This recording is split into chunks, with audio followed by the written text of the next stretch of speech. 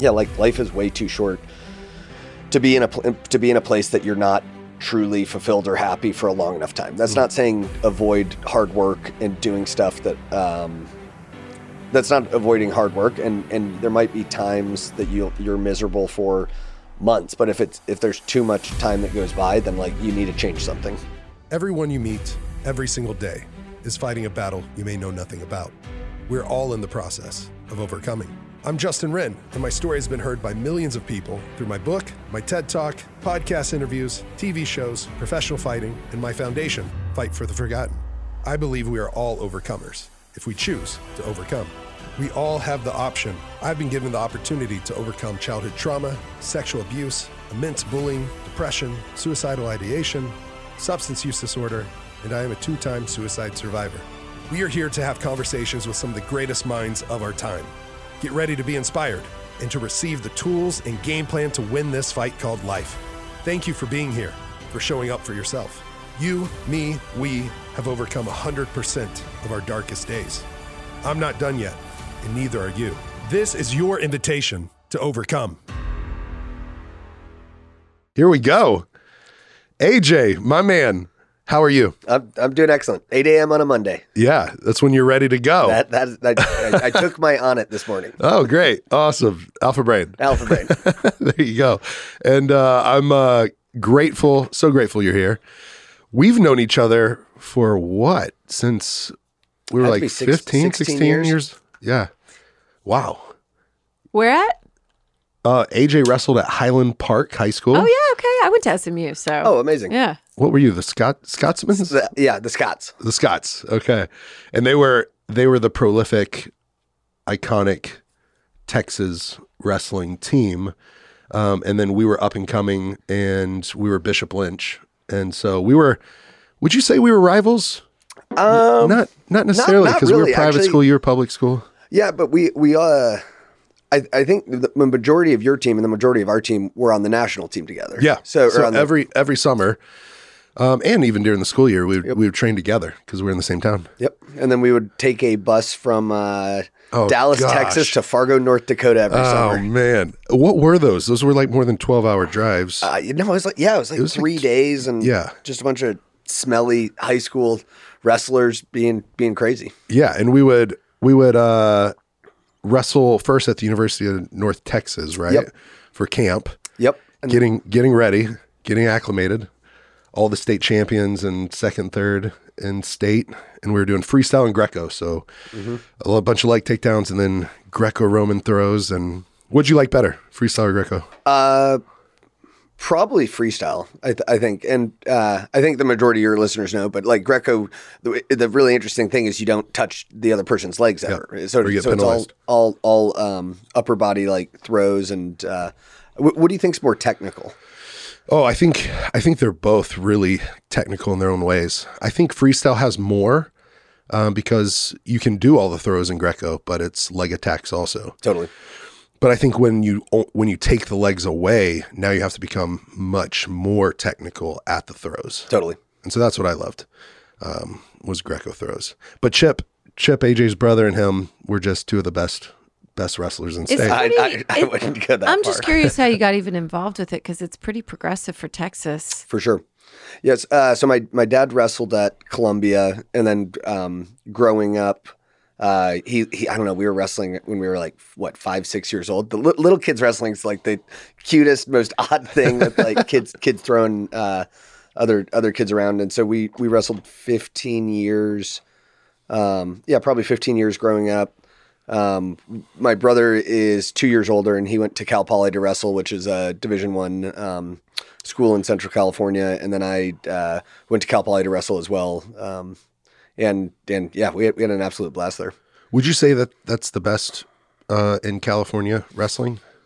It's one of them. It's one of them. Like Stanford's typically good. Oh yeah.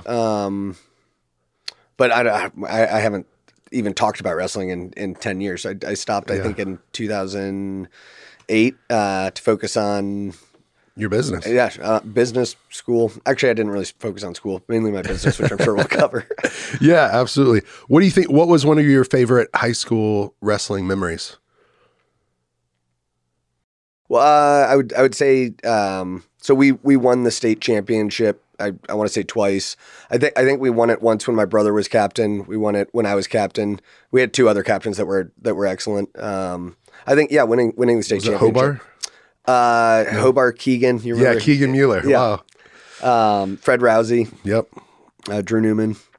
Just all great guys. Like, and and I'm sure you're good buddies with your guys that you grew up wrestling with.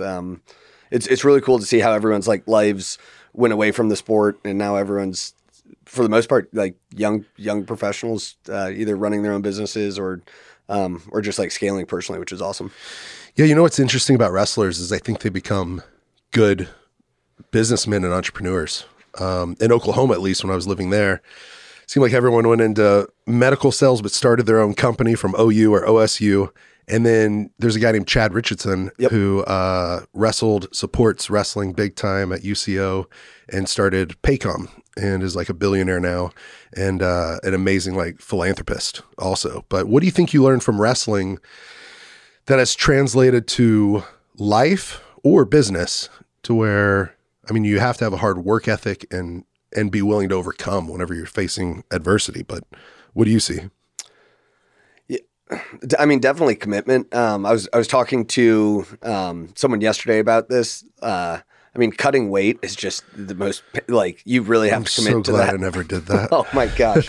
Like I would walk around weighing, call it like 161, and then I'd have to wrestle 145 pounds every week or every other week.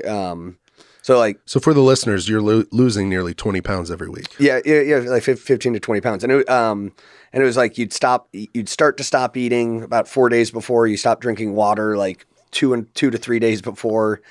And then how it works is you weigh in. So I was wrestling 145. You weigh in at 8 a.m. and then you have an hour? Was it an hour or 2 hours to rehydrate? Mm-hmm. And so everyone gains like 12 pounds back before their first match within 2 hours.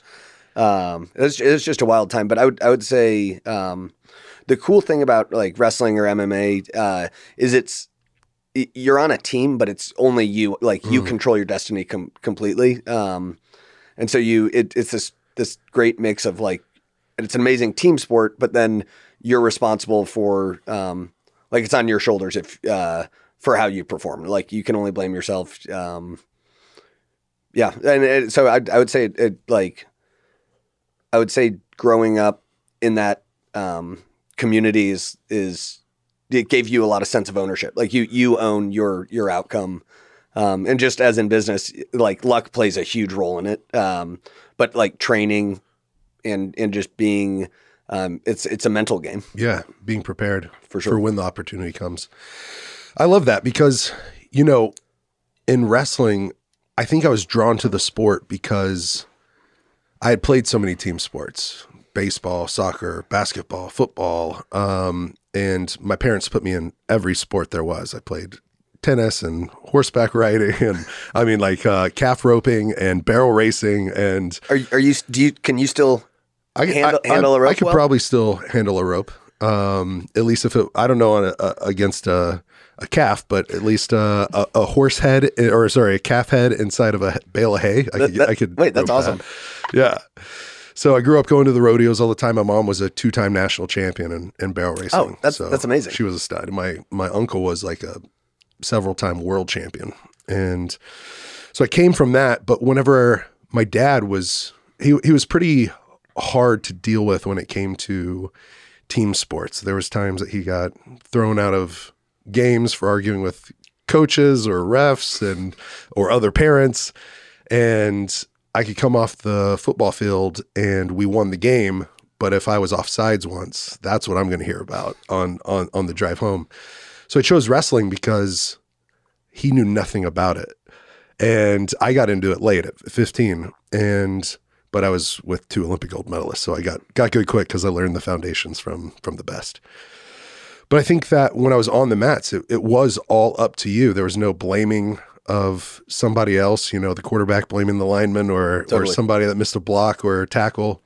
And I love that. And being a heavyweight, one of my memories was one of the worst memories, especially on Team Texas when I wasn't that good and we were doing duels. and it would come down to the heavyweight matches. Oh, and it always would. Yeah, always would. So I lost 2 or 3 that were real important. And you remember this? Like, do you remember the matches clearly? Yeah, like, I mean, I was set up to where I had to go out there and pin the guy from Nebraska or Oklahoma or something like that. Like, I can't just beat him on points. Totally. I have to own him. But I think it was good. It was a pressure cooker situation to where for Bishop Lynch and Team Texas, junior and senior year, I never lost one of the matches that came down to me. And if they said you have to tech fall them, I'd go out there and tech fall them. If you have to pin them, I'd go out there and pin them. You have to tech fall him without him scoring a single point. I would make sure that I went out there and did that. So I enjoyed that to where then it is on me, but now I know the team can count on me. You tell me what to do, I'll go out there and do it. So Wait, that's amazing. That's awesome. Yeah, that was fun. But yeah, going into business, you and Chip became entrepreneurs early. How old were you? Right when we went to probably 2006, so call it 18. So Chip's my older brother. We were at Cal Poly together. He was a wine and viticulture major, which going to college, I had no idea that you could major in winemaking. Basically. Yeah, I didn't know that. And still didn't know that. Yeah. And so this Chip linked up. He was working at a winery, and he linked up with a former Navy SEAL that made a ton of money because he invented the underwater maps so that like the SEALs could, if you remember the maps that were laminated and folded in your glove box growing up. So he had the patent to that. Wow. And that was, so he made a good amount of money, and he said, hey, if you guys plant the wine, if you guys plant the vines, make the wine, I'll fund everything. But you guys can keep 80% of the grapes and he'll take 20% of it. And so we would trick our friends. We'd be like, hey, we're having a party on this winery. You guys should come up. And they would, our friends would come up, and we would have a keg, and then we would just plant like 1,000 vines at one spot. So we're just digging holes, fence posts. And then, so that was the first winery. And then, Chip and his, co-founders, started a second one called Slow Down Wines. And then that kind of exposed me to entrepreneurship, which I thought was really cool. And then I started. I kept breaking my iPhone. I was breaking my iPhone way too much, and Apple was charging $200 at the time to fix it. And I was like, there has to be a better way. And so I took it apart, replaced the screen, and I was like, oh my gosh, this is actually like it wasn't terribly difficult. And then I got a phone call from one of my buddies that's like, hey, I broke my phone as well. Can you come to the library and fix it for me? And so I was like, yeah, sure. I show up at the library. Put a new screen on, and it became this. I never thought it was going to be bigger than just like fixing my friends' phones, and I charged my friend, I think, like $60, and the part cost $30 or something. So I was like, hey, $30 in college is a ton of money, and so I linked up with one of my graphic design friends, and she made these like neon posters. And so I gave each of my friends like 50 little neon posters so that when they went to the classrooms, they would staple it to the wall or tape it to the wall. And actually, just a real quick life hack is we would tape it as higher than the janitors can reach it, so that in classrooms they wouldn't so be able to they can't take it down. and I started getting phone calls being like, hey, can you meet me? And it was actually in the library, and I was doing all these iPhone repairs. Then and I was like, this is a great business. I think it did, like as a college student, I think the first year it did like $75,000 in revenue, which is an insane amount. And it was paying for tuition, rent, everything. And I linked up with, one of my, good friends at the time, a guy named Anthony Martin. And I taught him how to repair phones. He started doing it on his campus. We ended up graduating in 2011, packed his car, moved to Silicon Valley to try the whole startup thing, and the long story short of it, we ended up like over 8 years, brought on thousands of technicians. Thousands of technicians. It was doing tens of millions in revenue. From the Cal Poly Library. From the Cal Poly Library, from to posters. Thousands. Yeah. So we got up to about 5,000 technicians, had over 100 core employees. What does that mean? 5,000 technicians.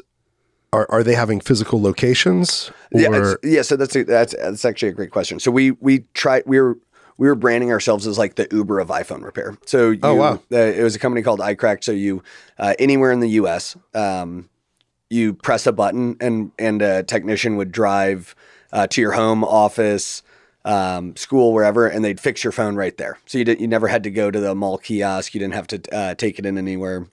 And the whole idea was like, how do we do this globally? And so we could talk about this for hours, and it was an uphill battle for 8 years. But the whole idea was like, just press a button and a technical a guy will show up with parts. You guys expanded to 5 different countries. Yeah, and we were so we went Japan, UK, Germany, Canada. And probably a couple more in the EU. Wow, which was wild. And then you got to sell that. Yeah, so we sold the business to Allstate Insurance in 2019, and I worked there for 2 years, and then about a year ago I stepped down, and now I'm a full-time chicken farmer. Okay, nice. And you got to sell that for a good amount. I mean, for millions. Yep. And so congratulations. Thank you. It was on that. And it was a very wild. When I say millions, that's like a low estimate. You did quite a few million. And then what was it? How does that happen with Allstate Insurance buying a iCracked, the technology repair company, so iPhone repair? So in 2016 we started doing repairs for insurance for insurers. So you go to AT&T and Verizon and they sell you a $15 a month insurance plan. And so we were the white labeled service provider for these insurance repairs. Allstate wanted to get into the cell phone insurance game, and we were the conduit because we could be the repair network. We also launched smart home installation. So think like Amazon Alexa, smart lighting, Nest thermostats. And when we had thousands of technicians, we could outfit them with smart home products, and then you'd press a button and we show up and start installing smart home devices. And then Allstate thought it'd be a good idea because we could start doing like claims for them. So if you're an Allstate customer and something goes wrong in the home and you have a home warranty, or something goes wrong with your cell phone, we would show up and do that. We ended up, the really cool thing is after we were acquired, ended up being Apple's repair arm. So you put in an Apple Care claim, it's our guys that are showing up to do that today still, which is super today super still. Cool. Yeah. Wow. That's awesome, man. Congratulations. Yeah. This podcast is brought to you by Onnit.com. Onnit.com/overcome. Use the code OVERCOME to save yourself 10% on, I'm holding in my hands, the Alpha Brain Focus Shot. It's in this cool container. Amy's got the website pulled up for you guys watching on YouTube. Did you drink your Focus Shot this morning? Absolutely. I thought you did. I did too. Yeah. How do you like it? Oh my God, I feel so good. I always feel an it's early uptick right of now energy. on a Monday. Yeah, you know what? Yeah. This is one of the earliest podcasts we've done. Well, this is early for you. Early for you. Well, to go on the show, yeah, for sure. And it promotes focus and energy, supports a positive mood state, helps manage mental stress. And for me, I truly feel like it helps me get in the flow state faster, stay there longer. Whether I'm going into sparring, I had one before I went to sparring yesterday, and I had a 4.5 hour training session because they were stacked. I went from 12 to 1:30 and then straight over to the gym from 2 to 4:30, 4:40. Came home tired last night, but I was focused the entire time. I feel like it's very reliable about how I'm going to feel. The more I've used it, the more doing this show, really, the more I'm able to know that when I drink it, I'm going to be on point. My brain's going to be functioning really well. I feel generally good. And that's been so nice to be able to know that it is not going to suddenly make me jittery or suddenly make me feel nauseous or whatever it is. Yeah, well, that for me is important because some of the products with caffeine, which just has some caffeine, but it's like plant-based and it's healthy and it's a low dose. It's not jittery bad. It's not jittery at all. And sometimes I'll have, one of those energy drinks or something, and then I'm over-caffeinated, overstimulated, and then I feel like I can't think as good. That's not good. Because it's bothering me. Yeah. And all the Alpha Brain line is super reliable. The capsules, my favorites, one of my favorites are the Instant, then the Black Label, and my all-time favorite is what we're talking about now, the Alpha Brain Focus Shots. They're incredibly good tasting. The tropical flavor, they also have peach, I believe, but mine's the tropical because it's passion fruit, and that's it delivers consistently. And sometimes I'll take one and I'll split it between two smoothies when I make it for us in the morning. I'll just throw a little bit in each, and just adds a little something to like our protein powder and the fruit and whatever else we've got in there. Yeah, and thank you so much, Onnit, for supporting me, my comeback to fighting, Fight for the Forgotten, and this podcast. They make it possible. So please support our sponsors, who honestly I think have the best supplement line in the world. And our favorite products, Alpha Brain or Total Human, get the best in one packet, a morning support and a night support. Thank you for being here with Overcome with Justin Wren and Onnit.com. Be sure to use that code. Use the code Overcome to save yourself some money. Onnit.com/overcome. Yep. How rewarding is it to see? I think there's several questions I can go with here, but first would be, how rewarding is it to see the fruits of your labor pay off? Where I've been to your home at Lake Travis, you taught me how to wake surf. Oh, dude, you did awesome. Thank you. I think you got up the first time, right? I did. That was awesome. And so and you get to live an amazing life. You have incredible friends. You have such a lovely partner in Summer who just I love y'all's relationship. And you get to travel. You have a home that overlooks Lake Travis. It's just a house. It's a house, but it's gorgeous with an incredible view. And I mean, I think that's motivating for people to hear that you started out of the library. And you started before that with the winery and everything else, but you had to do a lot of hard work to get to where you are now. Yeah, I think, first of all, thank you. Thank you for having me on the show. This is awesome. I love it, man. I'm a very open, hopefully like raw person, but there was, by no means have I like reached success. And there's, for the last 10 years, there's 100+ nights that you like cry yourself to sleep. Like, it was a struggle for, was a struggle for years. Like starting businesses, and you know this with, I was reading, but you've done so much cool stuff, Justin. Like you've written books, podcasts, you're a humanitarian, you're a fighter. But Thanks. One of the things I love about Overcome is you want to talk about like what's all the stuff that like went wrong and how do you get out of it? Yeah, of course. There were like many nights walking home. I used to walk to and from work, but like many nights walking home that I'd just like start like tearing up and crying with how hard, like how much pressure you have, how many people are counting. 5,000 people counting on you at one point. Yeah, and everything that can go wrong will go wrong. Like for the most part, it's not like I don't know. It's an uphill battle the majority of the time, and people that attain success, like they say, overnight success is typically like 15 years in the making. Yeah. There are no overnight successes. There really isn't. Yeah.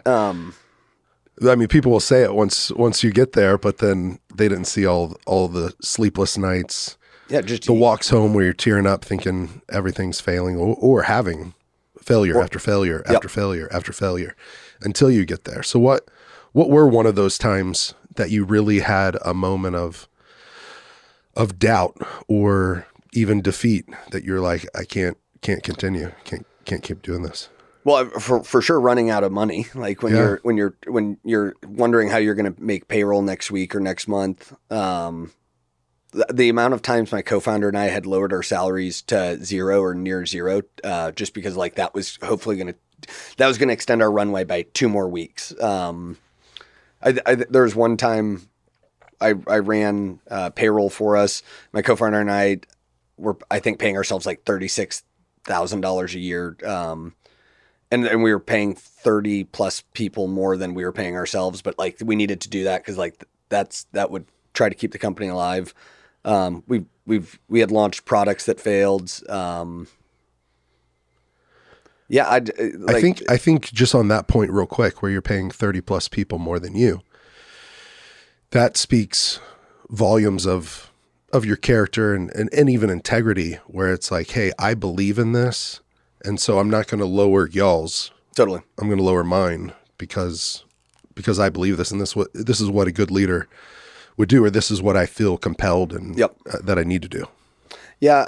And it's so funny because everyone thinks that like your title, like they're like, oh, Justin's the CEO. Like he has to be like just crazy successful and like he's the boss man and so someone coming to you asking for a raise and they're getting paid more than you. Yeah, no, I've had those conversations. Yeah. There's someone that actually came to me and asked me for a raise and he was like, hey, AJ, I would love a $5,000 raise. I'm like, hey, unfortunately we're pausing all like raises and bonuses right now until we turn the ship around or whatever we were doing at the time. And he was like, well, $5,000 means so much more to me than it means to you. And I lost my shit. Like I was like, that is, if you actually believe that, like if you believe that you shouldn't be in our culture, in our company, and then we literally from that conversation, we worked on a transition plan and moved him out of the company. But yeah, there are just so many tough conversations. If you're leading a company, or if you're someone involved in a company culture, how important is it to find the right people? I mean, I think that's self-explanatory. But for you, how would you riff on that? Where it's you want the right people in the right seat on the right bus, headed in the right direction. For sure. It's the hands down the most important thing. Hiring the wrong person is bringing we were super fortunate that we were all college age and coming out of college. And so I got to hire my best friends. Yeah. And I don't even like the term hire. Like I was fortunate enough to be able to work with work alongside my best friends for years. It is life is way too short to not be around people you love, and it could be in workplace, who you hang out with after work or on the weekends. Like life is way too short to not have fun and not be around the people you love. Which on a company I just started, which is it's a chicken. What's the name again? It's called Coop. Coop. Okay, and this is actually the first time I've ever two big firsts. We were hanging out Saturday, and Amy all of a sudden he pulls out his phone and he goes, "Look at my chickens!" and it's like a live stream from inside the coop. How do I get to that? How do I'll share the live stream. Yeah. What's the website for Coop? So it's coop.farm. Okay, cool. There's no .com. It's just coop.farm. But the two big firsts for me today. This is the first time I've ever just pulled it up. If we can pull that up for the people watching on YouTube. On a mission to democratize chickens. I like it. How'd you come up with that name? So the company or that saying. Because I think it's hilarious. So the company, I want anyone that has a backyard in the U.S. to be able to raise chickens and own their own food supply, like have food sovereignty, know where their food comes from. Food sovereignty. This whole idea of farm to table has been kind of greenwashed. Like we think that if the average egg guess how old the average egg in a grocery store is? Weeks. It is weeks. It's on average 30 to 60 days. From when you take it off the shelf in the grocery store. 30 to 60 days. Yeah. And so... how long do they last? If you keep them refrigerated for months. Okay. And so I believe that we can create this world where Millions of people have fresh get like backyard to table. Like what's cooler than that? Where you have basically family members, like people that raise chickens. They're not just egg factories. They become family members. And I've been raising chickens for 10 or 15 years. And what we want to do is how do you automate everything? So we're going to take care of food delivery, cleaning. We'll set it up for you. We'll hand deliver baby chicks for you. And we're going to enable anyone who wants to raise chickens. We'll walk you through it. We're going to build this this crazy community where it's going to be like decentralized food production. So if you have hundreds of thousands of people raising chickens that are, and by the way, this is all for eggs. Like people don't raise their own chickens typically in their backyards for meat. Yeah. And so we believe we can start this movement where people can like egg sharing. So think like Airbnb, but for eggs, where you can either it's like the modern day lemonade stand. You can teach your kids about entrepreneurship. You can share with food shelters and do food programs for excess eggs that you have. Sell them back through like Target, Whole Foods, where people can start monetizing excess eggs. But this is actually the first time I've ever talked publicly about it. So wow. So thank you. Yeah. Thank you for coming on and sharing here. So it's coop.farm. Coop.farm. Can people go on there now and start getting set up? Not yet. Quite yet. We're probably gonna launch in a year. Okay, great. But people can start planning it out and start following the journey. Yeah. No, so long term we want to build. You want to build chicken coops on Mars? Yeah, well, automated ag production. So like that, it could. So you're thinking small, really? Well, I think it'd be really, really cool to build automated both protein and vegetable production systems for SpaceX colonies on the moon and Mars. Like you're going to need food production systems there. And we just met a guy Saturday over at Chip's place. Yep. Started Firefly, co-founder Eric, and he just got a NASA deal to start taking stuff. I've heard of his company. I've followed it, and taking stuff to the moon for NASA, back and forth. So maybe you can take your chicken coops. Yeah, it was a $93 million contract. Like, that's serious. Yeah, I think he's raised like $370 million total. Probably not that much for NASA though. Yeah. You know, they're like $93 million. Yeah, he texted me last night that he's heading to Washington D.C. today. It's awesome. And we're gonna get together, show him the docuseries, which I still want to show you. I can't wait to see it. Yeah, man, it's going to be a lot of purpose. It's called Overcomer, and we'll cover everything from addiction to suicide to bullying to modern day slavery, the water crisis. Through that, I'll be making a comeback fight, but it's all stories through Fight for the Forgotten of people we've gotten to really impact their lives and see life transformation happening, whether it's over in Uganda or right here in Austin or in Oklahoma.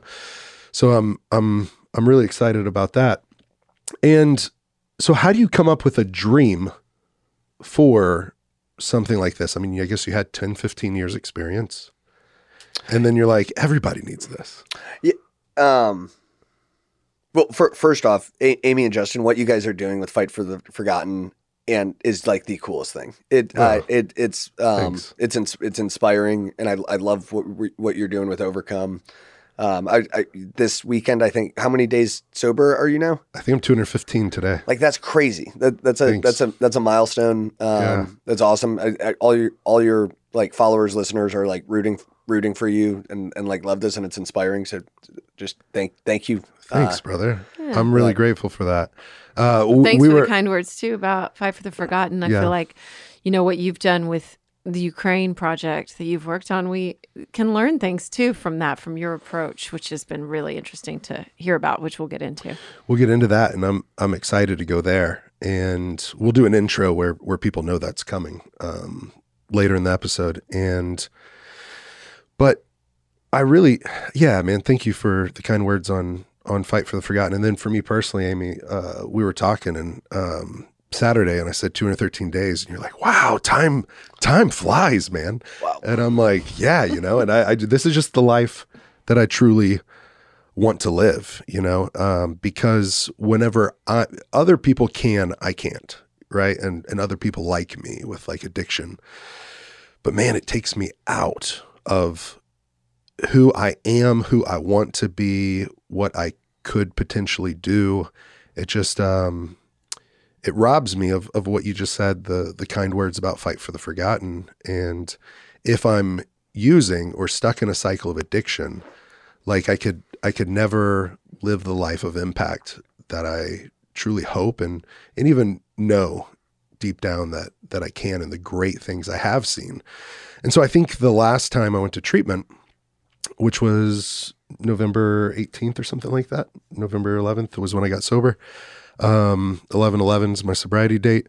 And it was really confusing to me because I have so much purpose with Fight for the Forgotten that I was like, how am I back here? Like, how'd I do this again? And it's confusing to others. It was confusing to Amy. It was confusing to my mom. It was confusing to people, but I think it's even more confusing to me because I've said on the show that I truly think in a fight, it's the person with the most reasons that usually wins. And I believe whenever I make this comeback fight, there's not a person they can put in that cage with me that when I'm looking them, staring them down, like I'm just going to know I've got more reasons than you, and he's going to know too. Like he's not fighting for the same stuff I am. Totally. So I think it was a mind warp where it was like, I have all this stuff that isn't even about me, that means more than just what matters to me. And so getting caught in that, I had to really look back at childhood stuff, PTSD from even living in Africa and other things, and be like, all right, I'm willing to give almost myself away, or through Fight for the Forgotten, I'm able to do this stuff for others. Why can't I do it for me?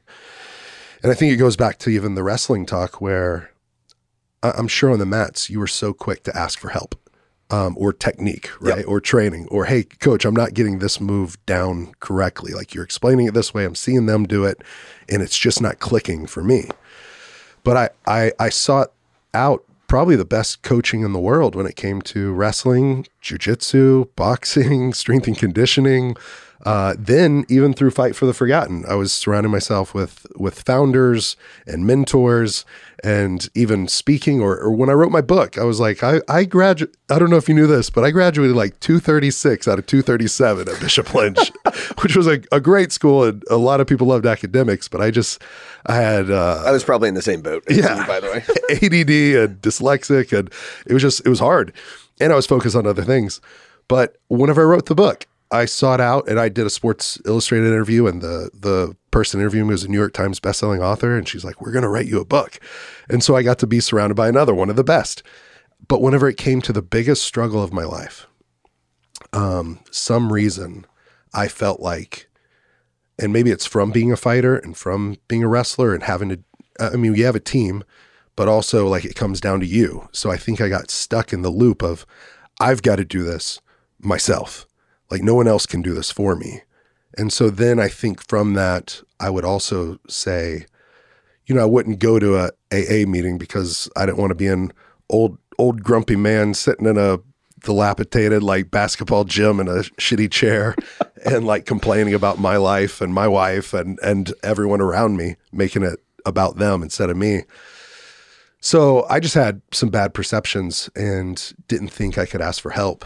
And, there's a doctor named Dr. Daniel Amen, 12-time New York Times bestselling author. Who's my doctor, and Amy's gotten to see him and talk with him. And he's just, he's a great guy. And he told me something really important, man. And it was me asking for help wasn't a sign of weakness. It was a sign of strength.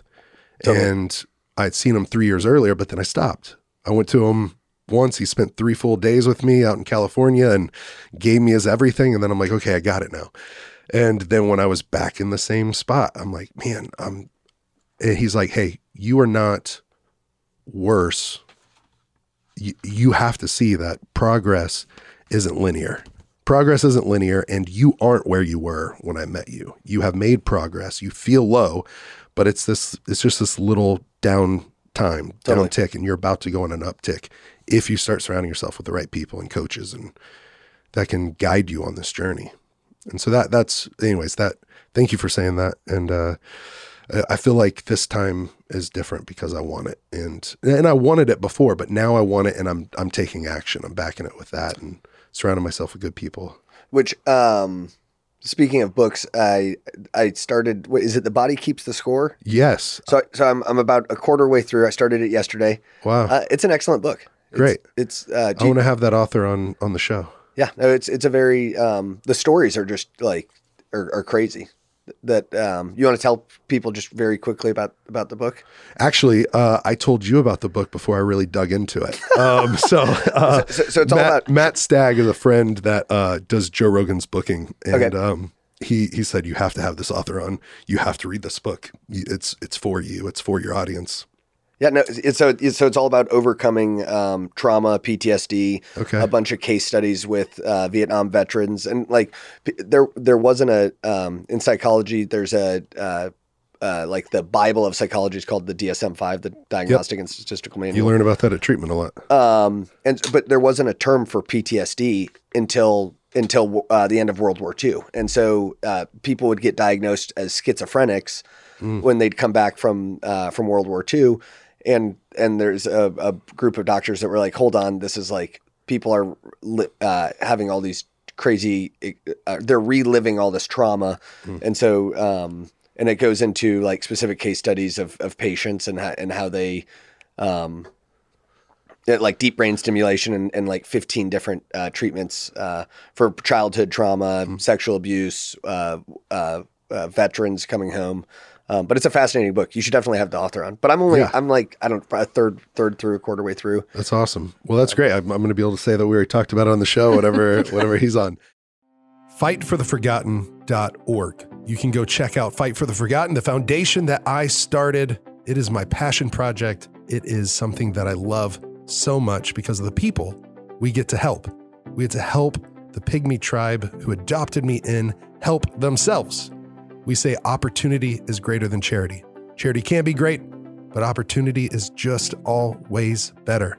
That's why we've drilled something like 80 water wells already, providing over 30,000 people clean water. We've started sustainable farms, bought back over 3,000 acres of land for the people who originally owned it, put it in their name. We built 32 homes, and now we're about to start a health center, a school, and a marketplace. They're going to have a maternity ward, a pediatrics unit, and a dental suite. You can join the Fight for the Forgotten Fight Club at fightfortheforgotten.org. We would love, love, love to invite you on this journey to join this fight arm in arm with us. Our fight club, it's a monthly giving club. You can give $5 or more a month, and that empowers us to empower people. Thank you for being on this journey with us. I invite you to come along for the ride. It's been absolutely epic, putting love and compassion in action and fighting for people. Fightfortheforgotten.org. Join our fight club. I think for me, have you ever heard of EMDR? Mm-hmm. So I did that and it was really, really good. But I've done it 5, 6, 7 times. And 1 or 2 times I feel like it left me more raw than having like a resolution. So at treatment, this last time through, I think that was the biggest breakthrough I've ever had in any sort of therapy session. And I've done therapy for years and with 4 or 5 just really great therapists and psychiatrists. But they did something called ART, which was Accelerated Resolution Trauma Therapy. And it was EMDR with like guided meditation almost. Okay. That then allowed me to go back to specific moments of childhood trauma and other things and find resolution there. My brain, what was really cool was it was almost hypnosis, but not. And then my brain would do for me what I couldn't do for myself. And it was like, what would have happened? What could have happened? What should have happened? And it was just crazy because it was the most vivid. I wrote Amy a letter and describing it all. And Sydney got it, and she's holding a big envelope, and she goes, how would he have sent you, what was it? A wad of cash. How would he have sent you a wad of cash from treatment? And it was really just 19 pages of written notes, so it wasn't cash, but it was, I wanted to remember it, and I wanted to journal it, and I wanted to be able to go back to it because it was so powerful, so profound. It was exactly what I needed. It felt like almost too big of a gift because I got to go back to all these moments and be able to see that's like crazy how it could have been better and how I could have shown up and how basically almost, how would you say it? Almost they call it like psychotherapy, where or psycho drama, where my brain did this for me. It wasn't guided, but I got to step in and almost be the hero that I needed in that moment. And now it's like I get to see those, and when things flare up or memories come back, which they really don't anymore, not much. Like we've even talked about some bullying moments where it's like that doesn't really affect me in the same way. But I get to be like, hey, little guy, if I see the inner child wounds kind of coming up, I get to be like, hey, now I'm the 35-year-old me, and you don't have to act that way anymore. You don't have to go use, or you don't have to be triggered or things like that. And I get to react the way I want to. So I was thinking about this yesterday. Did you, so I was thinking about like, do I have any past trauma that I haven't internalized or that my brain is hiding from me? Mm-hmm. And I think the answer is no, but or maybe there is that I don't know. But have you ever like uncovered trauma that you didn't realize that like where your brain's almost keeping like a suppressed memory, a veil? Yeah. Yep. Absolutely. I've had a few of those. So just real quick, like, when I was at treatment the first time and there was no real resolution, there was no real actual trained therapist there. It was like a militaristic, like boot camp type thing where they cussed at you, fake as fuck, motherfucker, you mask wearing clown, you piece of shit. Wait, really? Yeah. Yeah. And I was seems traumatic. It was. Seems like it's going the wrong direction. I was the only one, I believe, out of 34 guys there that, wasn't court ordered there. And I like chose it because I wanted to go to like fight camp to like, for the biggest fight of my life. But it was wrong mentality, and I needed some healing, and I didn't get it there. But the only thing you had to do at 5-minute breaks, and you're up at 5 a.m., you can't go lay down until 10 p.m., and lights out were at 11, and you're locked out of your space the whole day. And so you have to be moving, have to be in class. And so the only 5-minute breaks you got, everybody just went to the smoke pit, and I never smoked a cigarette in my entire life. And so we went out there, and they started smoking, and I finally, I asked for one to have something to do in there, right? And that's where everyone it was where only community happened, was around there, and conversations. And I had the first hit or two of the cigarette, and a memory came back to me of basically a woman we had someone that kind of helped us keep the house clean growing up and stuff. And I had a surgery, and the day after surgery, and I was hopped up on pain pills. This woman was probably in her 60s, and I was like 14, 15 years old. And I would say, I mean, I think the term would probably be rape. That was my first time having sex and other things. And she was a person that didn't keep care of herself, and not to knock her, but at the same time, like, she stunk, she smelled like cigarettes. She was older, I was younger. This is my first experience, and I didn't want it, right? And I asked her to stop, and it kept going. And so having that cigarette, like, I don't know, not 20 years later, but 16, 17 years later, all of a sudden I remember that memory. And I remember after it happened, like, that was my first time up out of the bed, was to throw up, and she had to clean up my throw up right next to the bed. That's dark. Yeah, it's dark. So that was a repressed memory. And then in that ART, accelerated resolution therapy, there was a moment where like a childhood thing happened of like sexual abuse, like to me. And it was in a closet. And going back to that memory, I got to kind of be the hero I needed and step in and grab myself and take me out of that closet. But whenever I left and had the resolution, like I helped my little guy, I talked to my little guy, all that stuff. He like looked at me with these eyes, like that wasn't all, or something. I was missing something. So I told the therapist, and she's like, well, let's go back to that memory. And so the first time I saw it, I was being walked to the closet hand in hand with this babysitter. The second time I went back to it, I'm watching it on like a TV screen in my mind, like a visualization. My eyes are closed. I see it's not just me being walked hand in hand. There was a little girl too. And so in my memory, I remembered it happening to me, but I didn't remember it happened to someone else at that same time, or it happened multiple times, but one of the times at least there was another little girl there. So in the resolution, I got to step through the TV into that closet, grab both little Justin and this little girl. I still don't know her name or anything, but I can vividly see her now. I got to pick her up, walk them out of the door, shut the door on the babysitter, go to a park. We got blizzards from Dairy Queen. Did they turn them upside down? And yeah, they did actually. Yeah. We actually didn't go into the store. We walked through the drive-through together, me and these two little ones, and we got chocolate strawberry blizzards, and they turned it over for us, and we grabbed it from there, and we walked to the park.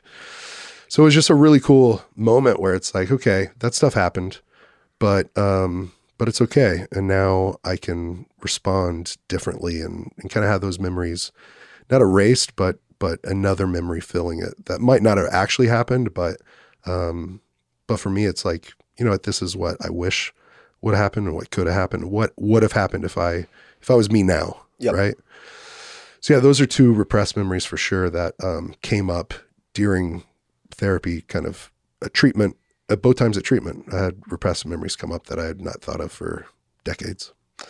And I mean, the older I get, the more just amazed I am at the human mind. But at the same time, you're like kind of reprogramming your brain to like release all the stress of holding something back and being at least a little bit more at peace and controlling the narrative and not letting the narrative control you. It sounds like that's it, because I went back to a bunch of different moments, but it was like different stages of my life. And we collected kind of the memories on VHS tape. And me and my little versions of myself from 3 years old and 13 years old and maybe even 18, 19 years old, like we all came together and we put into a cardboard box and we went out to a different park and there was a bonfire going and we each, threw the memories into that bonfire. And then we walked away and somehow in the kind of dream state or vision, the visualization, we set like fuses fire, and then like a fireworks show happened. And, it was just like a moment of like kind of putting a seal on the memories where it's like, hey, this is the stuff that happened in the past, but it's in the past. And like, now we're here and now I'm going to step up for those versions of myself. And totally. Yeah. So it was good. Thanks for asking that. Thanks for setting the stage to where I could share some of that, but yeah, I'm going to check out that book. Yeah.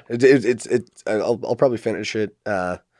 I'll let you know how I'll probably finish it in the next day or two. Like, it's excellent. Do you read books all the time that fast? Yeah, I'd listen to them. So okay. I Audible. I just downloaded it right now. I think I had already, but yeah. Audible's like the best service in the world. Like I used to not. I'd probably read 3 books a year or 5 books a year in my 20s, and now I'd listen to probably like 60 to 75 books a year. Like wow. I'm re-listening to a bunch of them. A lot of like business or philosophy is mainly my jam. Well, on that, getting back to Coop.farm and business in general. So you have a vision to do it. What's kind of your process of making it happen? You have an idea. Yep. So, I spent the last 10 years in Silicon Valley, which is like the Disneyland for startups, for fundraising, hiring great talent, building companies. And so for Coop, the first thing, I've spent the last year like designing like what do we want it to look like. We have prototypes that we're working on. The first designer of Nest designed our chicken coop, which is hilarious. That's awesome. I remember you guys putting it up out there. It was awesome. And so, I just raised venture capital. So we just raised venture capital about 2 or 3 months ago. We just brought on this woman, Jordan Barnes, one of the most fantastic people I've ever worked with. She just joined us 3 weeks ago. So we're starting to hire. We're building the team. We're looking for talented generalists. So if any of your listeners are looking for an awesome job in Austin, for sure, reach out to me.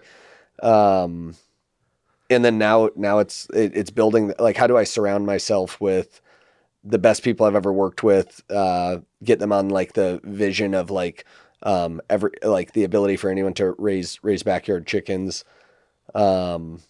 which is hilarious. And it's like that. One of my buddies asked to if I would start a company with him.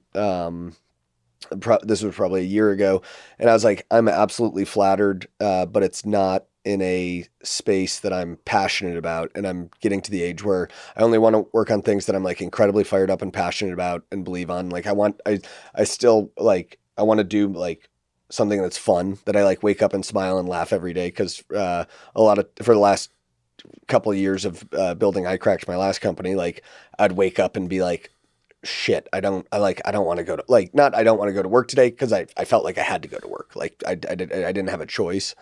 One of the funny things that, for founders that, people may not think about, or that I didn't think about, a lot, is that like founders for the most part are the only people in companies that can't quit.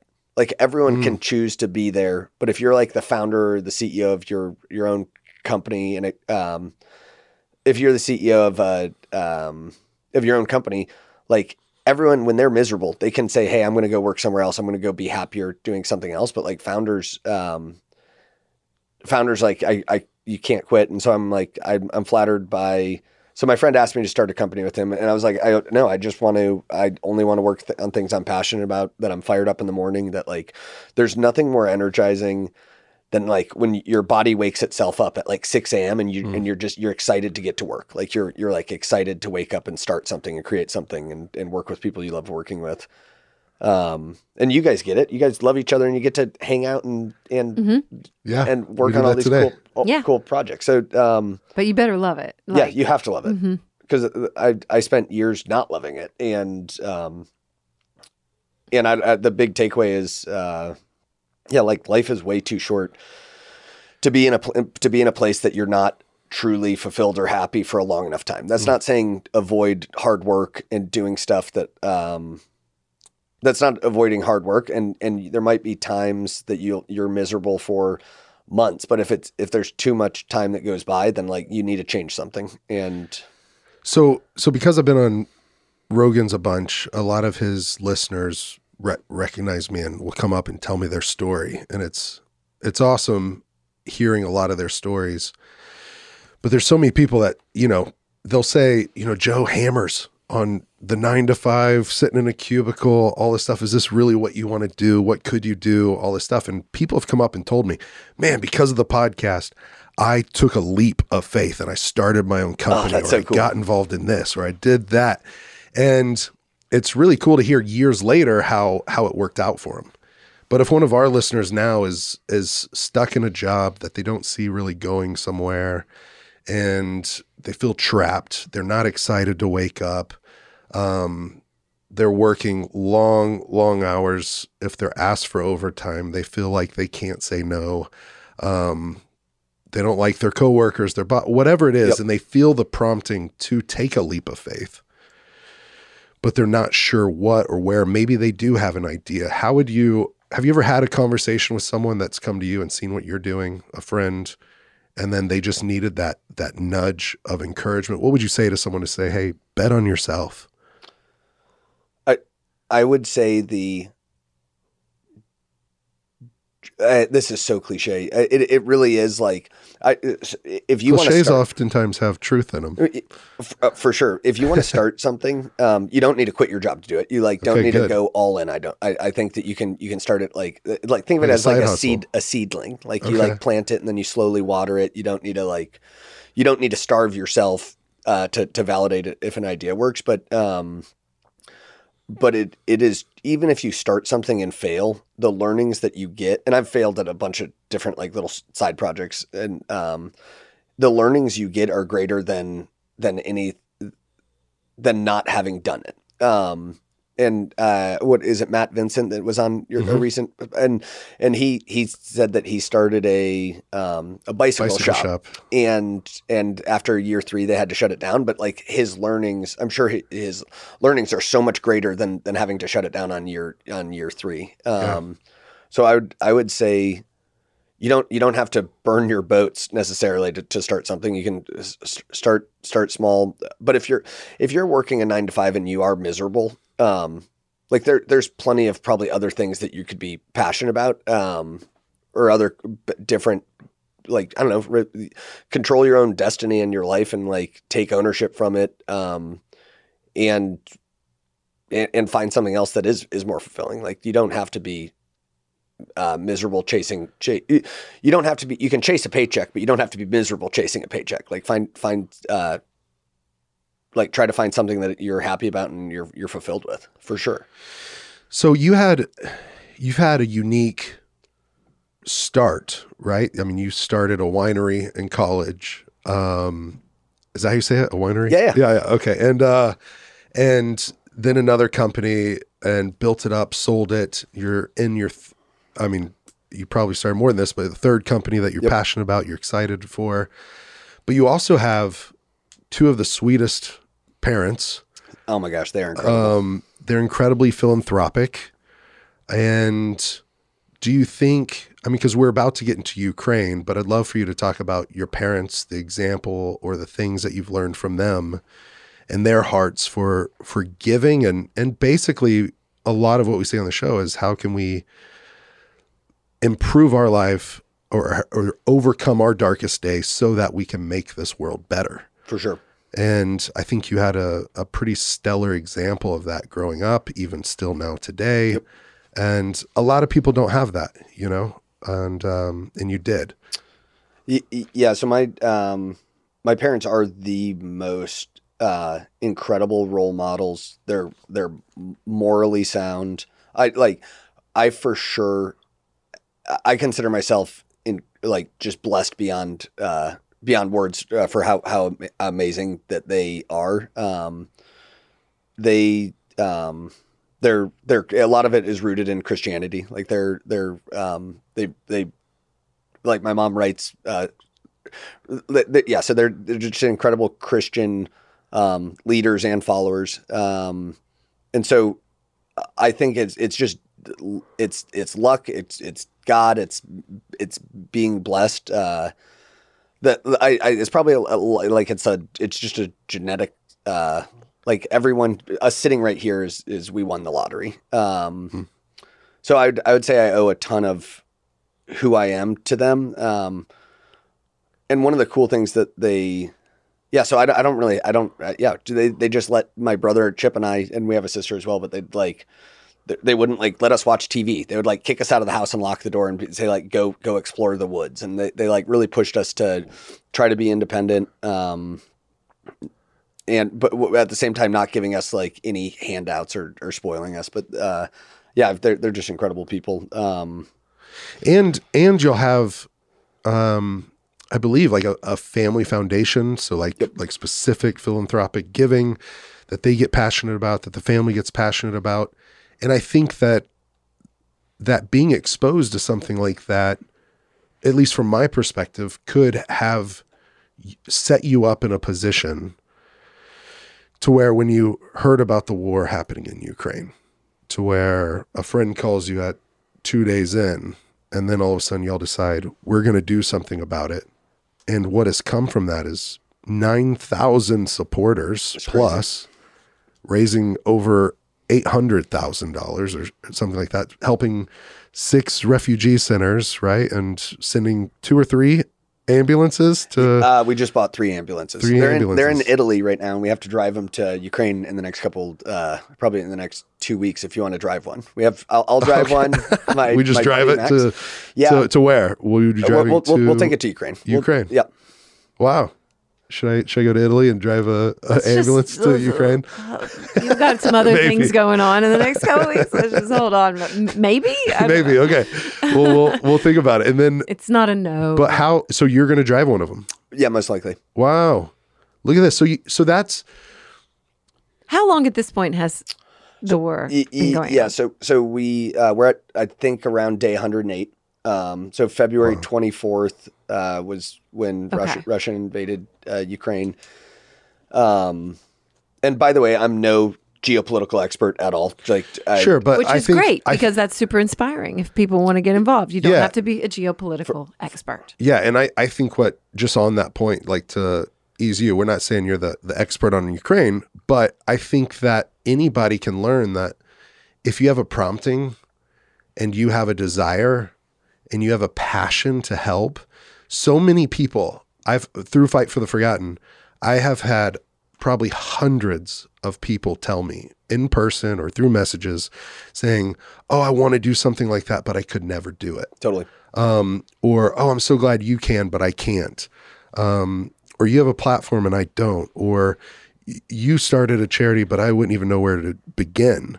And you guys just were like, hey, we're going to do this. So you threw up a link and you're like, and I'm going to go. And one of the articles too said you just couldn't sit back and watch, which I love that. Like, because we go on with our daily life so many times rather than going, this is horrendous.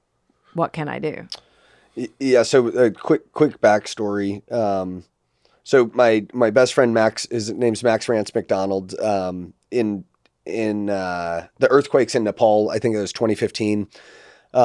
He was like, oh, holy cow, like we got to get over there and help. So he got a group of his friends together, went over there, raised, I want to say like $50,000 or $60,000, bought generators, were like pulling people out of rubble. Wow. And he's a first responder, and he called. He's a man of action. Yeah, for sure. He's been to, I think, 110 countries. He didn't have a house for 8 years. Pretty sure I met him on the boat one day. Yeah, and he was incredible dude. Yeah, he's the craziest. He's like the craziest, most unique guy that I know.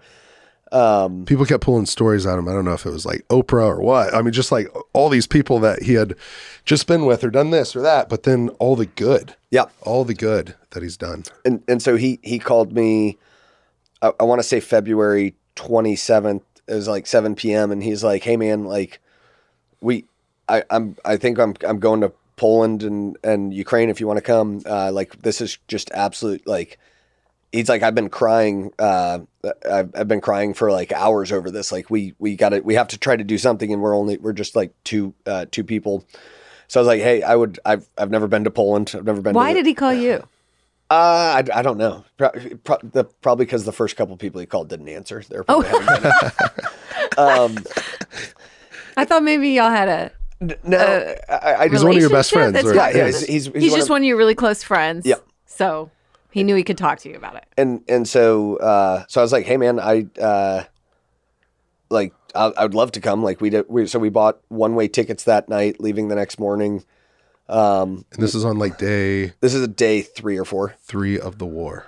Y'all talked that day. That night we talked that night. And then we you bought tickets that night. Yep. You left the next morning. Yep. And we flew out because when the war started, like that's not normal, right? Well, most people don't do that kind of thing. I mean, that's action. And my lovely girlfriend Summer came with us as well, was a huge part of it as well. And so, but when the war first started, people thought it would be like a week-long thing. Like I still am sort of living in sort of a fantasy world that this is going to end like tomorrow or something. Yeah. And I'll see it in the news and I go, well, shit, that's still going on. Like, yeah, and at least in the West, I feel like for the first month of the war, it felt like it was being like on every news channel, and everyone was talking about it. And, and it feels like it's not like the new normal now. Like it's gotten a little old. It's past its news story. cycle. Mm-hmm. It's almost like us when we were in the Middle East, and it just kept going on. And people become a little worn down. For sure. And aren't listening as attentively. Aren't sickened in their heart. Well, and then also as an American, you're like, oh well, the U.S. government's going to take care of it. We'll just pass a $40 billion aid package to it. Like what? Oh, good, that's done. We can check it off. Yeah. Mm-hmm. And so we landed in Warsaw. It was my first time being in Warsaw. I didn't know anyone. We like put on Instagram. We're like, hey, we're in Warsaw. If anyone knows it, like people we can link up with, that'd be awesome to get to meet people that are that knew what was going on more than we did, because we're basically just. Was there a part of you that was like, maybe we should have thought this through more and not left the next day, or were you just like, no, we're going? No, there was. I mean, there was a part of me that's like, let's try to make a little dent in helping out if we can. And so we said the first thing we need to do is actually go see firsthand what's actually going on at the borders. And so Poland is one country that borders Ukraine. There's 6 main border checkpoints. Max posted like, "Hey, we're here. Does anyone know how to help?" We linked up with this incredible woman, Victoria Umanska, who's another startup founder. She's very involved in like the entrepreneur community in Warsaw. And so we rented a little car that the air conditioning didn't work for the first 3 days, or the heater didn't work because it was freezing. The heater didn't work, but we went to each border checkpoint. And the first night we were there, we were at the first checkpoint, and it's just like thousands of moms, grandmas with their children, strollers, just pouring over the border. At the time, Poland wasn't like the government. There's so much bureaucracy with like people coming over that people were having to wait in the snow in lines for like 40 hours to cross with no food. Cars were running are running out of gas. Like petrol's a huge issue there. People are like dying. Like literally, people are dying in the lines of colds, waiting to get across the border. You sent me some videos, and it was women, children. Like I cried. At the first border, I was like, I am not. I'm not saying I'm strong, but I was like, I am not strong enough to deal with like they're leaving their husbands, their sons, they're conscripted to fight, and they don't know where they're like families just huddling. Like they have nowhere. They don't know where to go. That being said, the Polish people are the most welcoming, incredible. Like you talk to the Polish people, and they're like, this isn't the government helping the refugees. This is like the Polish people. The government's not doing shit. We're like, this is all 100% on the Polish people. And so there's hundreds of volunteers at every border. So that are like warm clothes, food. People were like Polish. There was. Polish people literally fighting each other to try to help, to like, hey, I'm driving this family. I'm driving this family to like Warsaw or Krakow. So the first couple of days we visited the 6 or 7 main border checkpoints.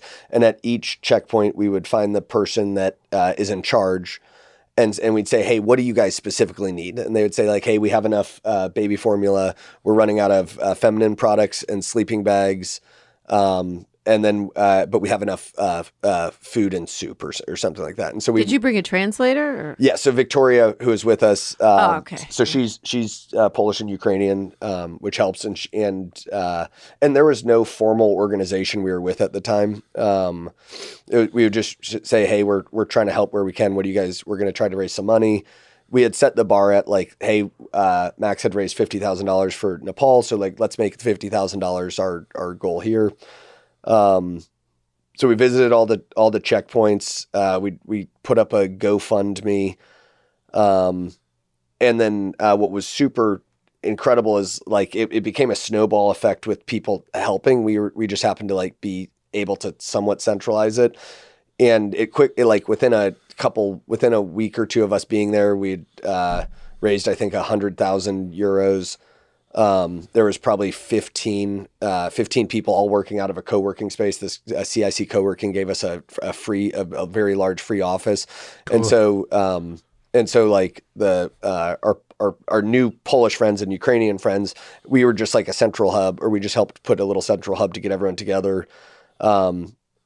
And then we started buying supplies. So we'd go to like the Big 5 sports equivalent, and we'd buy out all their sleeping bags that they'd have. We'd go to the Best Buy equivalent and buy 100 iPhone chargers, because when people are coming over, the things that one of the number one was like an iPhone charge to keep their phones in contact with their families.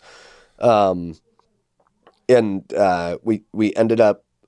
I was there for 45 or 50 days.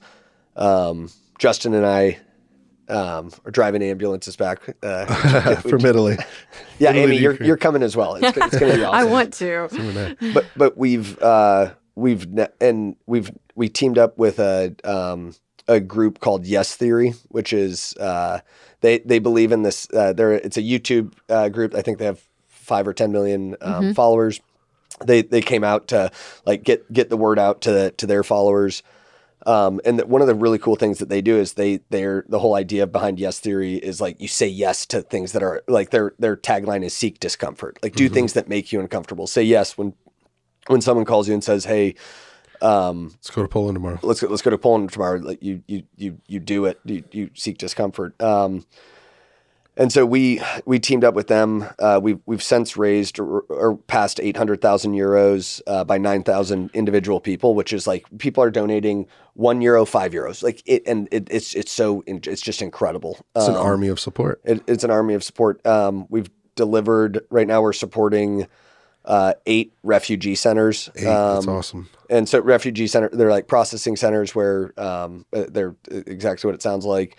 We've delivered, I want to say 80, it's like, I want to say 80 tons of supplies. So we're at the point where we're buying pallets of food, sleeping bags, baby formula, and sending pallets of food and supplies to refugee centers. What's crazy is we've had a couple American veterans or current active duty. They're like, "Hey, we saw what you're doing. Can you plug us in?" And we'll plug them in with the Ukrainian Special Forces guys that we're working with, or the U.S. Special Forces guys we're working with. We're 100% humanitarian. Like, how do we support the Ukrainian people and the refugees? We've stayed out of the military side of things. But it is heartbreaking beyond like words. Like it's crazy that this is happening. But at the same time, it feels like this is the first issue in a long time where it's not political and it's not divisive. Like it's literally the world is coming together to support Ukraine. And I don't know, it makes you believe in humanity so much more than I did. It's crazy that tragedies give you further belief in humanity. Like yeah, and I'm thankful for our team on the ground there. And we're just a group of like, call it 15 to 20 of us that just organically assembled to help. And if it's far and away the most impactful work I've ever done in my life. Like you're delivering supplies or combat medical equipment for like tourniquets. So if you're shot, you need to cut off your blood flow. And we're taking delivery of $50,000 worth of like tourniquets and chest seals for gunshot wounds. And then the next day after we deliver it, you're getting pictures from people that are like, I would not be alive if I didn't have this equipment, and I'm alive today because of you. And I've never done any work or been a part of any work in my life where people are alive today that wouldn't be alive if you hadn't said, yes, I'm going to go help. And it puts everything into perspective. Like business and startups are dumb compared to that. Like, well, the time response too. Like I think in one of the articles I read about what y'all have done, they called it a fast response nonprofit, which is so interesting, right? You know. Yeah, it's interesting. I just related it to kind of how Fight for the Forgotten started up, where I just went and I wasn't with an organization. I just went, saw, and what you said, seeing it with your own eyes. For me, it was needing to, when I went the first time for a month, second time for a month, third time for a year, I had 4 simple goals. It was the first 2 trips. It was live with them, listen to them, learn from them. So that way we can tangibly love them in the way that they need, want, desire, invite, all that stuff. But when you read a statistic, you can forget about it. When you hear a statistic, it can go in one ear and out the other. Maybe it hits you hard where you're like, I'm going to go tomorrow. But oftentimes it doesn't, or it has a chance where it won't stick. But being able to see it with your own eyes, that changes you. And then being able to become part of the solution or helping in whatever way humanly possible. A little bit here, a lot of it there, and having those moments where people say, because of the support, like it changed my life, it saved my life, it helped me, you're backing, just knowing that like the work you're doing it's not just headed in the right direction. It's not shotgunned out. Yep. It's like bullseye. You know, this was what was needed, and we got to deliver. And what that does is it adds more fuel to the fire to keep going.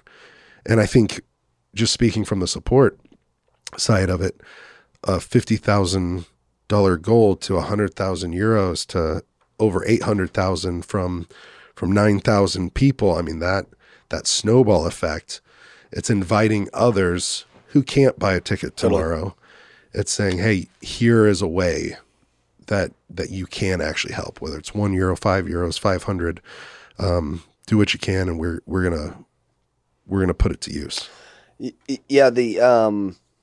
So one, and this is a free idea for anyone that I would love for someone to take that I want to do is after this is like, I haven't been that philanthropic in my life. I wouldn't, like, I feel like I need to give back more than I have. And this is the first major thing that I've been a part of that is like it's so meaningful. It's meaningful. It's like I'm passionate. It makes me realize how passionate I am about trying to help, where I can. But one of the things that we're going to do now is start a formal, like, fast response nonprofit. So I want to take like 100 of our close friends, like our network, create a nonprofit that, and part of what we did, it's called Team Ukraine Love is it's teamukrainelove.com, for that's the organization we created.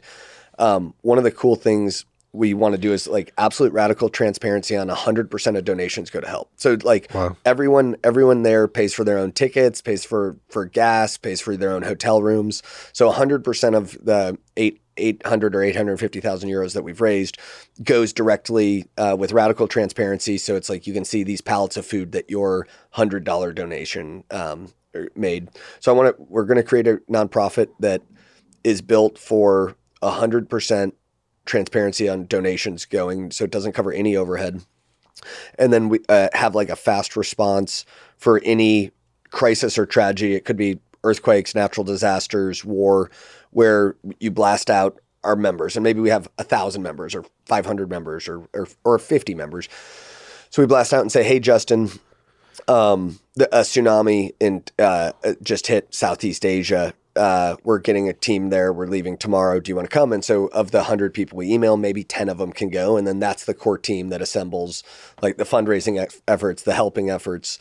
And I think there's an opportunity for a really cool type of nonprofit where it's like you're actually getting your hands dirty, helping out immediately. Like it's not you donate to UNICEF and or Red Cross and you don't ever see it again. It's like you see it directly impact immediately. So if anyone's listening that wants to start that, like either start it or join us as we're starting it, because I would love to build a network of like very fast acting first responders that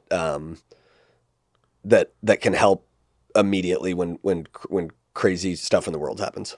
Yeah, I've had incidents where I just didn't know what to do and didn't have anywhere to turn, like when there was the big hurricane or, whatever it was, totally. Even just down in Houston. And so we had that pulled up on the screen, but that's just at teamukrainelove.com, or yep. How can they reach out if they want to get involved? So teamukrainelove.com. And that has our GoFundMe, but also if anyone wants to like get on the ground, we'll connect you with the team there. Like we've said that like if we need all the smart, hardworking people we can get, like email me, find me on Instagram, or email me at aj@one.fish. There's no .com or anything. And I'll connect you with the team to help out. Like we've put out posts and we've had like U.S. military veterans being like, I put out a Nextdoor in Valente, Texas, being like, hey guys, we're on the ground here in Poland.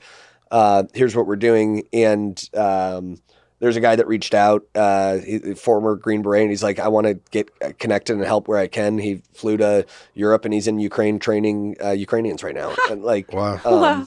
Nextdoor. Yeah. You know what? Can I ask another question? Yeah, of course. Of course. I was curious about your feelings about social media, because one of the things was, you're looking at radical transparency through social media, and it's been such a big part of this, but it gets such a bad rap. so many times, all the time, really, where people are down on social media, but it can help so much in instances of revolution, like we saw in Egypt a few years back, and then in a situation like this. So I was just wondering, like, do you have mixed emotions about social media? Are you just really grateful for it? Like, can you speak to that? I'm incredibly grateful for it. Like, this is the first war where it is so widely. It's like every person with a cell phone is a reporter now. So like large corporations don't control how news is getting out there. Everyone can be their own journalist and post content. So I love it because it brings a level of like accountability and transparency to governments and shows, no, this is actually what's happening. It's not just propaganda controlled by 5 major news corporations in the world. One thing that I have noticed is it's amazing how like soft Americans are actually, though, where I don't think we're showing enough like what's actually really happening on like families being murdered and executed killings in the streets. Like in Europe, they actually show bodies and what's actually happening. And it feels like America, at least in particular, is like very soft for that. Like with putting all these viewer discretions and not necessarily showing what's happening. I think you need to actually like, this is the realities of life. Like you need to actually show the gnarly stuff. I don't know. I wish, I feel like social media is helping get that narrative out where the news people are failing. Yeah. I was trying to see if you could pull that up on your computer. We are soft. Yeah. I was trying to see if you could pull that up on your computer. And if we could see more. Yes, I can. Okay. Yes, I can. So. And yeah. So on that. There we go. I mean, this, for people that are watching on YouTube, if you're listening, you can find this. It's at least on Reddit, but it's a map of all the places that Ukraine has taken bombs in every place it's been attacked, and where Russia is taking over territory and Russia's taking the red ground. creeping in, right?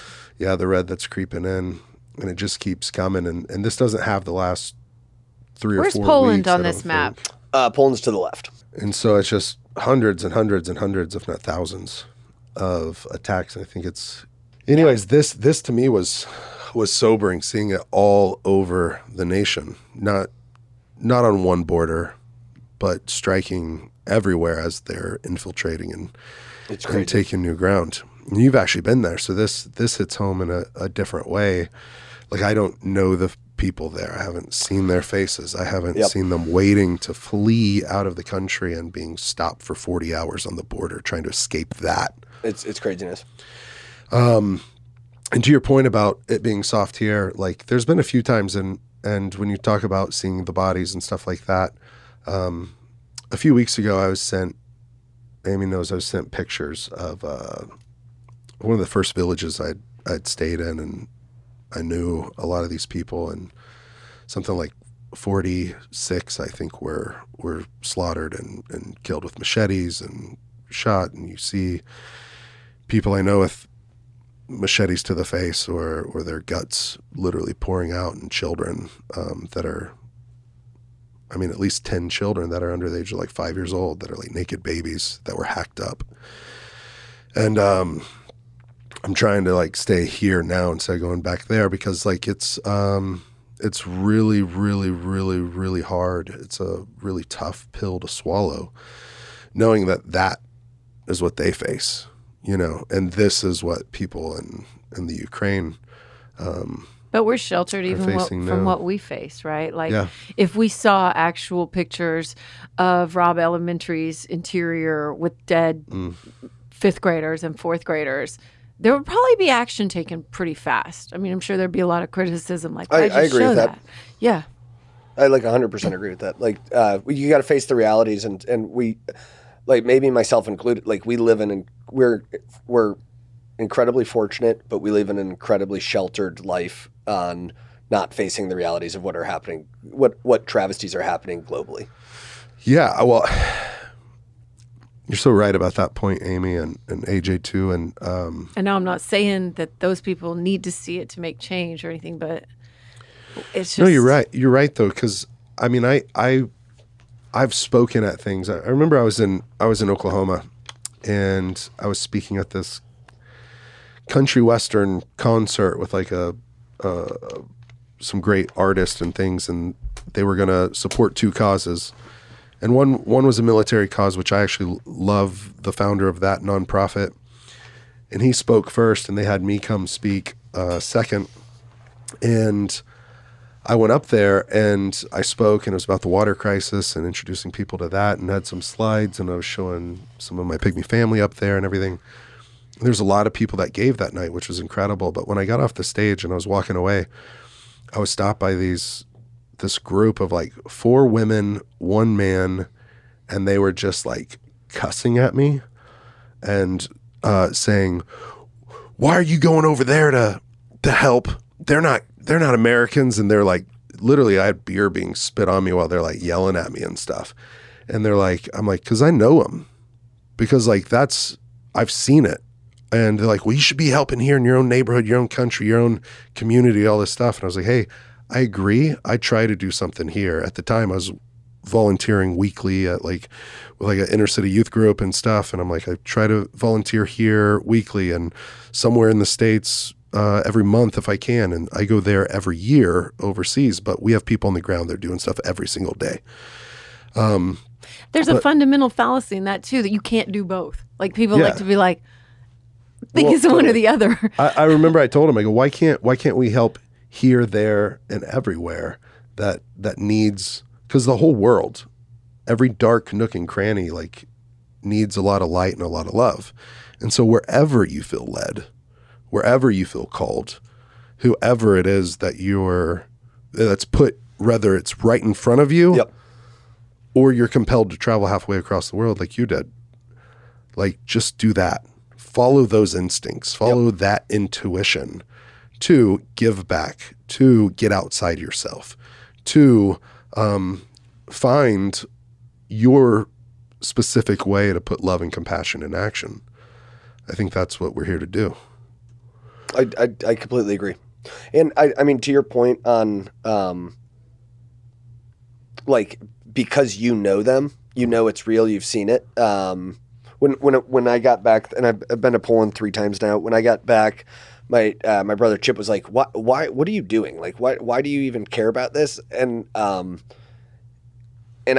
what's amazing is I care a heck of a lot more now because I'm working alongside my new lifelong Ukrainian friends on like how do we make a tiny little dent in what's happening, because I now have 40 or 50 new people that are in my life that are helping out, that have fled Ukraine and are trying to get supplies to their families, to their friends. And then like, I'm now connected into it. Like I think it's super important to get involved any way you can. And not just with Ukraine, but like helping any person you can.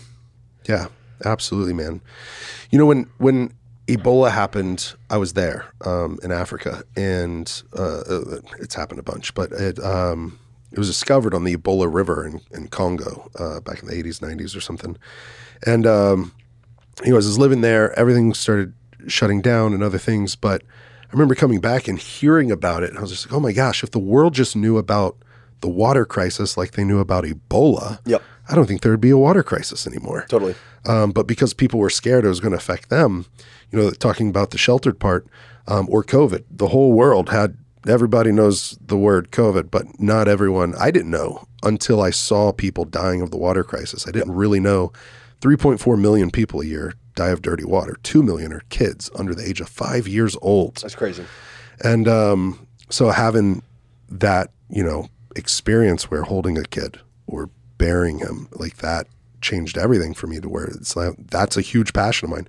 You seeing them and seeing the lines and seeing them stand out and freeze and all that stuff. So I guess just because we're kind of coming up on time, what do you think? I mean, an easy low hanging fruit is people can join y'all. They can help and support you. Do you see I mean, I know you're not the expert, but do you see this going anywhere soon? I mean, like ending, or do you think this is going on for years? I hope that Putin is getting the like raw information that says it's not going well. Like I hope his advisors are not pandering to him saying, "Hey, we're gonna win this. We're steamrolling it." But like because a lot of Ukrainians actually are have the resolve to win this. Like they're convinced that they're gonna win this, which is awesome. So I hope that Putin has good information and finds a compromise that doesn't result in tens of thousands of more people on both sides dying. And it could be like redrawing borders if Zelensky would do that. It could be like I hope that there's a tactful way for both sides to not feel like they have a bunch of mud on their face. But wars take a long time. Like I don't know. I hope it. Of course, everyone hopes it ends sooner than later. But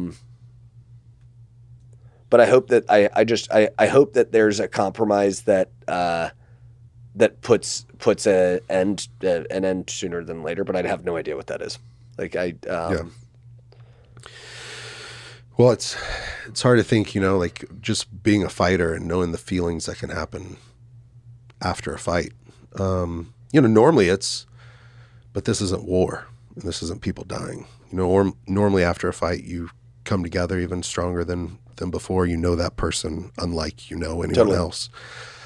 So I'm optimistic that hopefully there's something that can happen. But man, the loss of life, and it's a really tough situation. And what do you hope your team can accomplish? I think one of the beautiful things is the support you're giving to people right away, and then what's being birthed out of it, a nonprofit. It reminded me of a nonprofit. There's a thing called Team Rubicon. Yeah, of course. You know them? Yeah. Yeah, I've seen some of them in action, and military veterans that get out. I mean, it's just a bunch of badass people coming together to help. Yep. And they become first responders and go right away, and they've had this training to be able to do that. I think what's really cool about you is you're creating that network that, the 10 of the 100 can respond and then take it on as their own, and then open it up for another 10,000 people to come and support. I think that's what's been so cool about Fight for the Forgotten too, is we've had tens of thousands of donors from all 50 states, from 60 different countries. And then I get to meet people at the airport or wherever and be like, "Hey, we were part of this, or we did that." That's and so it's cool. like, and y'all have started that. It's a movement. It's a movement of Team Ukraine love. And that's beautiful, man. I'm really grateful you were here, man. Dude, this was awesome. I have a question before we Absolutely. go. Toward the beginning, you said you haven't achieved success. So what would achieving success look like for you? What does success look like for you? Another super cliche thing. It's for sure like right now I'm optimizing for like joy and happiness and surrounding myself with amazing people. So I think that's number one. Number two is like, I only want to work on projects that I'm highly passionate about and fired up in the morning. There is like, I do want to generate enough wealth, that I don't ever have, that money becomes a tool, like a tool to either help people build cool stuff, seed fund my friends' companies, just invest in cool stuff. And then building like, I would say immediate success in the next 5 to 10 years is like with the chicken coop business, which is, I smile every time I think about it. I love that. It's like, how do we bring like, urban farming to millions of people around the world to like control their own food supply and build the world's largest decentralized food production system? I think that would be really cool. And it goes back to number one, which is have fun while you're doing it. Yeah. I mean, you're halfway there by those measures. Yeah, I do. I do have a lot of fun. I had fun this morning. This is awesome. Yeah. I've had a lot of fun. And then I think this is gonna help some people, man, to to see attaching, to have fun while you're doing it, but to attach it to purpose. And when those moments come, going back to the yes theory, but how you did it yourself, when those moments come, am I going to say yes or no? And that for me was what got me to Africa and with the Pygmy people. Was I had this vision. I didn't know what to do with it. I gave it to a friend. He said, I know who they are, and I'm going in 3.5 weeks, and you're going to come with me. And then he said, but it's a war zone, and people are being killed, even decapitated in the streets, and that's so where we're going. And I was like, maybe we can go later. He's like, no, we're supposed to go now. And him and his wife, who was pregnant, said, and he was going to cancel his trip until I came along. And then they said, you'll always, I was like, what if I don't go? And they go, you'll always wonder, what if? What coulda? Dude, that gives me the chills. Yeah. What coulda, what woulda, what should have happened.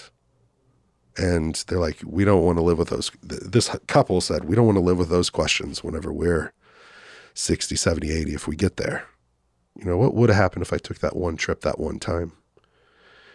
What wouldn't have happened, AJ, if you guys didn't go? If you didn't set a $50,000 goal? If you didn't think, if Max didn't have the experience from doing it in Nepal before, if he didn't do Nepal, this wouldn't be happening now maybe. But then also, like, y'all wouldn't have created an opportunity for 9,000 people to get involved and say, we're going to do something. If you wouldn't have gone, if you wouldn't have said yes, So I'm proud of you, man. I'm grateful for you. It's a good thing. I'm grateful for everyone that of course. that has helped out for sure. Yeah, it took 9,000 people to do it. Yeah, I'm a tiny little cog. Exactly. And I know that's your heart. But I think it's an example on the show of what you, Max, all the main team of 10 or 15 people and the 9,000 supporters.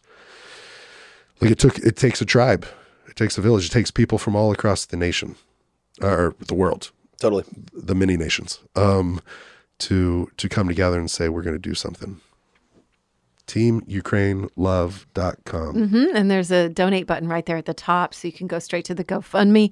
That's called Immediate Aid to Refugees Fleeing Ukraine. And you got donations coming in right now. There's one from an hour ago, 57 minutes ago. That's amazing. Yeah. That's awesome. So Let's keep them coming. It's action oriented too. You know where it's going to go right away. One of my buddies drank too much wine. And he was like, hey, I just donated 50,000 euros. Yes. And I was like, that is amazing. You should have another glass of wine. Yeah, have one with you. Yeah, that's so good. Well, AJ, thank you. Is there anything else that you want to share or anywhere where people can find you? I know you shared your email. Just in Instagram and email. Okay. We'll put it all in the show notes too. It'll all be in the show notes. Mm-hmm. Guys, this is awesome. Thank you for having me. Thank you for gracing us with your presence. It was a gift. Mm-hmm. For all y'all out there, you, me, we have overcome 100% of our darkest days. So rise up, overcome. Thanks, brother. Hey, I have an idea. What if since we have to do an intro and we'll have like a few minutes to do it, like 10 minutes, could we just do it and AJ be here real quick? Yeah, of course. We do it with AJ? I mean, yeah, we've got 10 minutes left. 10 minutes, so we'll do like a 5-minute intro. That's cool, right, Grant? Okay. Can you join me on this intro? I've never had a guest join on the intro, but yeah, why not? Who cares? Why not? Yeah. Do you still have cauliflower ear? Yeah. Do I've these got it hurt drained you? numerous times. Do these hurt you a little bit? Yeah. Can you wear AirPods? No. I can only wear an AirPod The in one of my ears. The new design, he can wear a little bit. The AirPod Pros? Yeah. With the I have soft to one? stuff them in there, and then if I shake my head, they'll fall out. Yeah, I can only wear mine in my left ear. My left one's been closed up completely twice.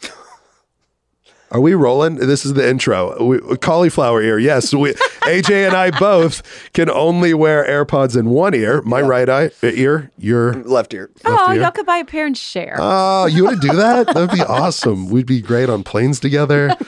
Yeah. So AJ, thank you for being here, man. This is the intro, but man, what a podcast. Thank you for being here. This was awesome. Thank you for having me. Yeah. What did we cover? I mean, how we wrestled together growing up. Yes, your wrestling background. We covered his businesses, background, and then it fed right into how he's helping in started Ukraine. This incredible TeamUkraineLove.com. Is it a nonprofit officially? It's not really. Officially a nonprofit. We're in the process of aid it, effort. Exactly. Yeah. An immediate aid effort. They've had over 9,000 people support all across the world. I'm about to try to donate, actually. Go do it, Amy. While we're on the intro, go donate. Log into my GoFundMe, though, but I'm trying. Over 9,000 people donating over 800,000 euro, which at first I was saying dollars, but yes, euro. It is crazy. And that's awesome, man. I love it. Some of the key takeaways I got were just say yes. And like, if a friend calls you and says, I'm compelled to do something. I've been crying about hearing the news, and this is in day 2 of the war starting. That night you bought a ticket to go to Poland the next day. And because of that, Max, you, so many others, and the 9,000 people to support it, you guys have been able to do some incredible things, supporting over 8 refugee centers, sending 3 ambulances. I might be going with you to drive. They're really great pictures of everything on their website. Yeah. We might be driving ambulances. You for sure driving ambulances to Ukraine. Wow.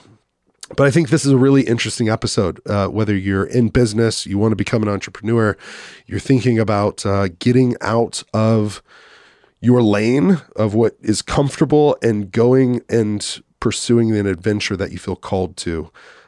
This episode will encourage you to either start small or to go all in, to take a leap of faith. To get ideas on how you can help people around the world and not feel discouraged by, a problem that seems too big. Yeah. Whether it's an actual war or whether it's bringing food to people's backyards through Coop.farm, AJ's newest business venture that's going to be incredibly successful. And you can live stream see your chickens, as AJ was showing me on Saturday night before we did this podcast. AJ, thank you for being here. This is awesome. Yeah. What was you've done other podcasts before, but what was a moment for you, a takeaway? This is for sure more down to earth and raw than most. Like cool. you're a big lover at heart. You're a fighter at heart. But I think we covered a lot of deep stuff that isn't just surface levels, and this was great. Cool, thank you. Yeah, I mean, even you queued up me to go into some moments of deep trauma, and things I've had to do for therapy, and a great book you've started that now, since I told you about it, I'm going to start it too. We're going to have the author on, hopefully, from The Body Keeps the Score. Amy, how about you? What? Anything that we should tell in the intro before we get started? I think we did. I think we covered it all. It's great. Really inspiring. And thank you, AJ, so much for your sharing today. I really enjoyed it very much. And AJ, I'm just grateful for you. I'm grateful for your brother Chip. I'm grateful for Mama Bear and Papa Bear Forsyth. I